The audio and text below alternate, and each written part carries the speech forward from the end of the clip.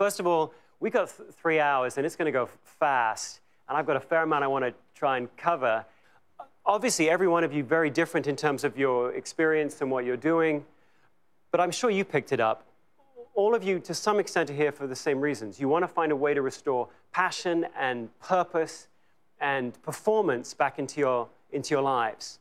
Now, that's a journey, and in the 3 hours that we've got today, we're not going to complete that journey. It took you a while to get into the situation you're in. It's going to take you a wee while to get yourselves back out. So I don't want to promise we can finish that journey this morning, but what we can do, I think, is get you started. We can get you thinking right. We're going to challenge some of the beliefs that you have, because some of what's preventing some of you, not all of you, some of what is preventing some of you from taking the steps that you want to take and finding the power and the passion and the performance that you want in your life is because of what you believe. Now, some of it's because of what you're doing, but some of it's because of what you believe. So we're going to challenge some of your beliefs, hopefully help you to act right as well, and so begin the journey. But every journey begins, and this one begins, with an arrow that says, you are here.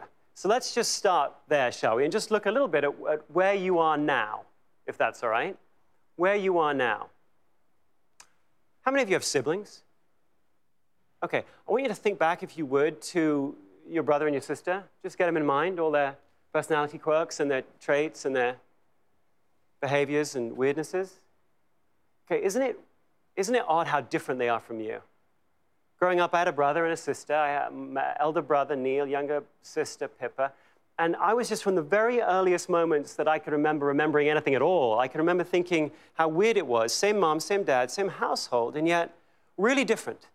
They were very musical, for example. My brother played the piano, my sister danced, whereas I seem to have my musical gene surgically removed at birth. There was an unfortunate incident with a flugelhorn, but other than that, I didn't touch it. I was slightly more athletic than my brother was, which annoyed him because he was elder. My sister was more athletic than us both, and she actually took her musical ability and her athleticism and became a dancer for 20 years. So some of the differences were obvious, but some of them were more subtle, right? Just, I'm sure, with your brother and sisters, or your cousins, the people you grew up with, differences in terms of how patient you were, or how persistent, or how funny, or how well they made friends, or how reliable they were. And I never really felt I wanted to be them. I figured out really quickly where I had some strengths and where I had some weaknesses, and I just always felt as though I would live my life not to try and become them, but according to this idea, that I would probably try to find out what my strengths are and build on them, and probably trying to find out what my weaknesses are and make them irrelevant in some way. And I bet all of you feel, maybe you wouldn't have expressed it quite that way, but if you think about your own approach to life, I bet you've probably always had something akin to that as you've thought about your life, right? But if you are, by the way, if you do think that, you would be in a minority in this country and around the world. If you ask Americans that question, which do you think will help you achieve the greatest success and fulfillment in life, building on your strengths or fixing your weaknesses? 4 out of 10 Americans believe that. In Britain, 3 out of 10 of us believe that. In Canada, 3 out of 10 of us believe that. France, 3 out of 10. Japan and China, 2 out of 10. People would bet their career, their fulfillment, their everything on leveraging their strengths. So if you look at that and you go, yeah, build on my strengths, manage around my weaknesses, just remember, you're in a minority around the world. So if you look around, we've got a whole world that's fascinated by weakness and tends to take strengths for granted in general. And you can see it everywhere. To learn about health, we study disease. To learn about joy and meaning and fulfillment in life, we study depression. There are 40,000 clinical studies on depression and less than 400 on joy. Doesn't mean you shouldn't study depression. The point, I suppose, is, though, that studying depression tells you nothing about joy. Everywhere you look, we seem to think that good, just the opposite of bad. If you want to get good, study bad and invert it. We're wrong. You study bad and invert it, you get not bad. And that's just different than good. Everywhere you look, we seem to have got our focus off. We focus on our weaknesses more than our strengths. We focus on what's wrong more than on what's right. But if you really wanted to know if you were living a strengths-based life or whether you were living a remedial life, you wouldn't just ask what you believe, you'd ask what you do. You might ask this question: what percentage of a typical day do you spend playing to your strengths? All of you think you have unique qualities and strengths and passions that you bring to the world, right? I mean, I know you do. You wrote about them. So what percentage of a typical regular day do you spend playing to those things? This is the percentage of people who say most of the time. Ready? All right, this is '05, this is '06, and this is '07. Yeah, oh dear. I mean, I don't know what you would have guessed. I would have guessed it to be much higher. I'm not saying 80% of people, but we're now at 12% of people go to work every day, get up every day, and feel as though the best of themselves is called upon every day. I'm not saying the only place in which you get to express yourself at work is at work, but there's 40 or 50, 60 hours a week where your uniqueness could be expressed. Your power, your passion could be seen by everybody, and only 12% of us get to express that. I think that's a tragedy. Now, there's maybe some of you going, well, wait a minute, come on, I live in the real world. I don't live in strengthy world. I live in a world where I've got to do a bunch of stuff in my life that I don't care to do. There's a bunch of non-negotiables in my life, my job, my existence that I don't enjoy, and I'm never going to be able to get rid of them. All right, I'll give you that. I'll give you 25% of every single day that you can fill with all those things you don't like doing. I'll give you from 8 to 11, just the very time that we have together, every single day, to fill with the emails you don't want to write, or the report you don't want to go through, or the annoying customer you don't want to call, or the presentation you don't want to make, or the grumpy guy down the hall who daily insists on barging into your office and unloading his negativity all over your desk. Oh, come in, Brian. Come on. All right, what's wrong today? All right. I'll give you 25% every day to fill with that. Well, you can see where I'm going with this. That still leaves you vast stretches of time that in your life that you could deliberately fill with some stuff, some activities that seem to play to the best of you. And only 12% of us have managed to. Here's your data. Because we asked this question of you before you came, didn't we? What percentage of a typical day do you spend playing to your strengths? Here's your data. Nobody. Nobody does. Okay, let's just hear from you a little bit. What does that feel like? Beth, tell us how you got in the situation that you're in. Tell us when you took the job, what were you thinking, and tell us how you're thinking now. I took the job. I was working as a recreation therapist, working with juvenile delinquent boys. It was a very stressful job. I was a single parent. I had 2 children at home. And I was dating a wonderful man that was struggling in his business, and it seemed like a good idea at the time to accept the position of managing his office. We were just dating. It was, well, this is either going to make the relationship or break it. All right. I wanted to spend more time with my children. All right. I knew I needed more time to do that. So there were a lot of good reasons why you took that job. This position allowed me to do that. You chatted about it, and you thought about it, and you went, you know what, I don't want to be here, I want to be here. Yes. And you felt good about that decision. I did. Okay. Then what happened? Because we got 0% right here. The business grew, and my responsibilities grew, and I became financially responsible for the well-being of 10 families. My family and our employees' families, and I suck at finances. It really was my weakness. And my husband often brags to my family, who knows that finances are my weakness because they had to bail me out a few times in my life, that he took my weakest area and made it my #1 responsibility. Genius. Which at the time, Genius. at the time sounded like a good idea. Did it? When did that sound like a good idea? Well, because, you know, we're taught that we really need to work on our weaknesses. We need to improve our weaknesses. Yeah. So I improved it, but I'm scared to death of it.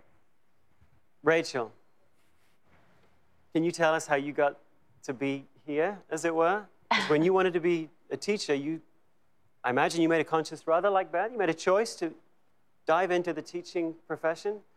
Can you tell us why you made that choice, and can you kind of describe what happened? I've been teaching for 8 years. Right. And the stress of my job in an elementary setting has escalated to nothing I had ever imagined originally when I began my path in this occupation. How did it start? Why did you start on this path?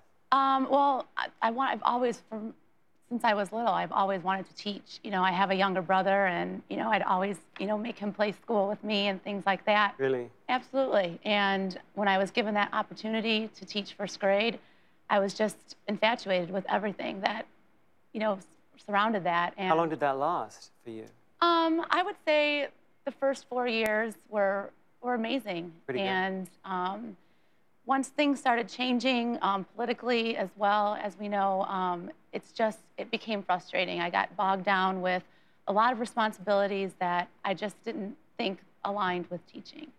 And now I'm to the point in my career where I'm not enjoying being in a classroom. And I want to feel that again. All right. Stacy, why did you become a doctor? I really enjoy working with people, and I wanted a position that I could serve others. And I also, in respect to my specialty, I like the kind of the dynamic, interesting nature of cardiology, and which is why I decided to go that route.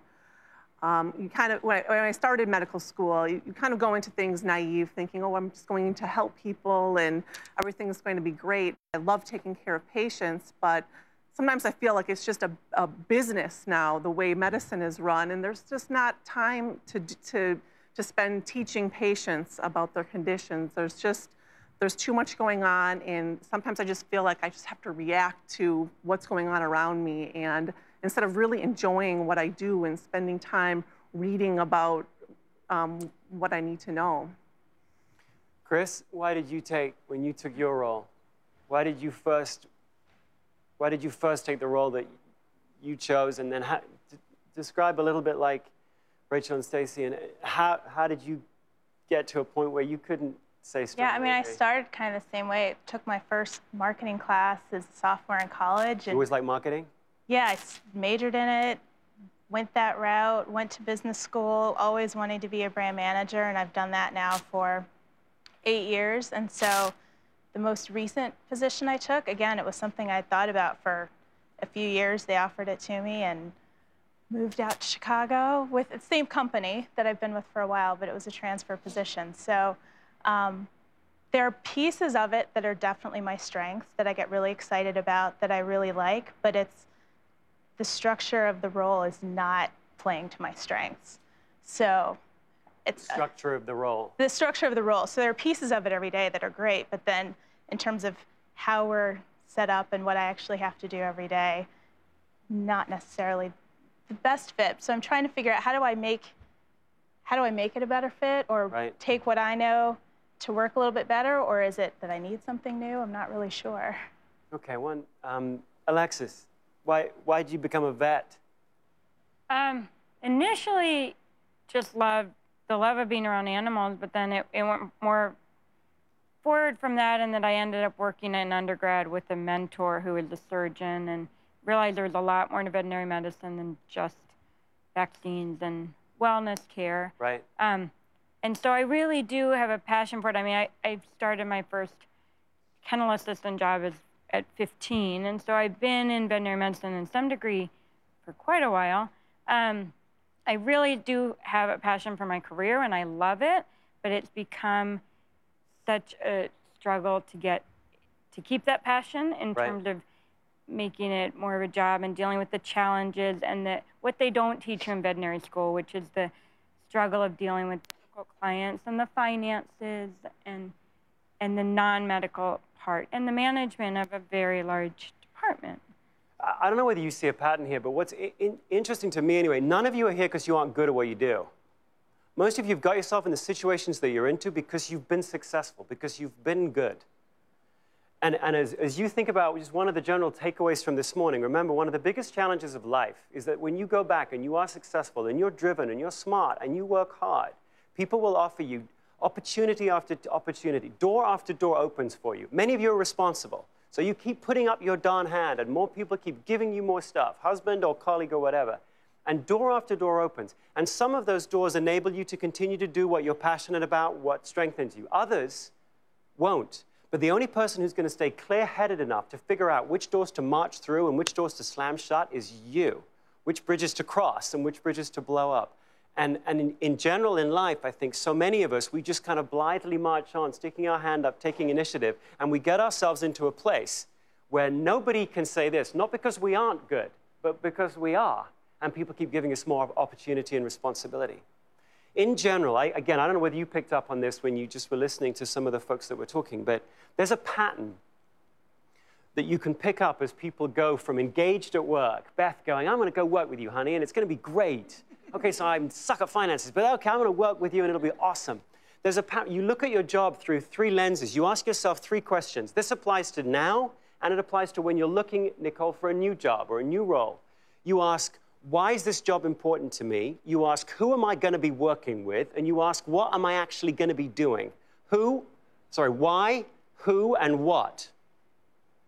But what's weird is you join because of the why, you stay because of the who, and you quit, either physically or psychologically, because the what gets off track. You joined because the why. Well, why is this important? I want to work with my hubby, and it's going to be awesome. But over time, you become disengaged, disempowered, because your job is filled up with a bunch of activities that you don't enjoy, that don't invigorate you. Same with you. You join because the why, I want to be a vet because I like saving animals. And now, over time, the what has gone wrong. The what has kind of gone wrong for you too, is, yeah, I want to save people. But gradually your job builds and the what becomes filled with a whole bunch of activities that don't invigorate. Same with you. And when the what goes wrong, it starts to infect the who and the why. You start blaming the who. There's some blaming going on, guys. There's some finger, I'm disengaged, but it's... And so you start pointing to the who's you work with, right? Oh, it's them, they're not appreciating me, they don't understand me. Or they're all male and they don't understand me. And I'm not saying that that's not true, but there's a fair amount of that happens. But it's not necessarily the who's fault. It might be that you've just filled your whole life up with a bunch of stuff that gradually has just dragged you off course. And not only do you start blaming the who, you start questioning the why. You start going, maybe I shouldn't be a teacher. Maybe I shouldn't be a doctor. Or maybe, I don't know, maybe some of you joined your job because of the money. That was the why. I joined because of the money. And then you start going, well, the money isn't enough. It's weird to me that the person who makes the second most in this room is the person where when we ask them, what do you hate about your job, listed that I don't make enough money. It's weird. There's a couple of you that make a lot of money. And the person that makes the second most goes, I don't make enough. So it's weird. When the what goes wrong, everything gets tainted. Everything gets tainted. And what's happened with many of you, I'm not saying all of you, but what's happened with many of you is gradually the activities that fill your week, your day, your life have gotten you off track. So whether you're thinking about how to find meaning and passion in your current work, or whether you're thinking about taking a leap and going into a new job, don't ask the why question. Ask the what question. What invigorates me? What drains me? And then deliberately, Beth, seek out active work that plays to the activities that strengthen you. So that the next time, and some of you who are considering moving into another role, listen to Beth. If we'd held this seminar, this workshop 3 years ago, Beth would have been in here again. Beth would have been here 3 years ago. So don't get yourself in the same situation. Sorry, Beth, to use Exhibit A. But don't get yourself in the same situation as Beth. Don't make the same mistake again. You've got to find a way to take control, enough control of your understanding of who you are, so that you can go, I know which activities invigorate me and which drain me, and I will deliberately try to push my job or my life toward those that invigorate me. I will try to make my job a reflection of the best of me. I'm not saying that's easy, but that's the approach that you have to take. Most everyone in this room has gotten off track, not because the why was wrong, not because the who is wrong, but because the what is wrong. What you're actually doing has come to taint your job and question your motives and question the people around you.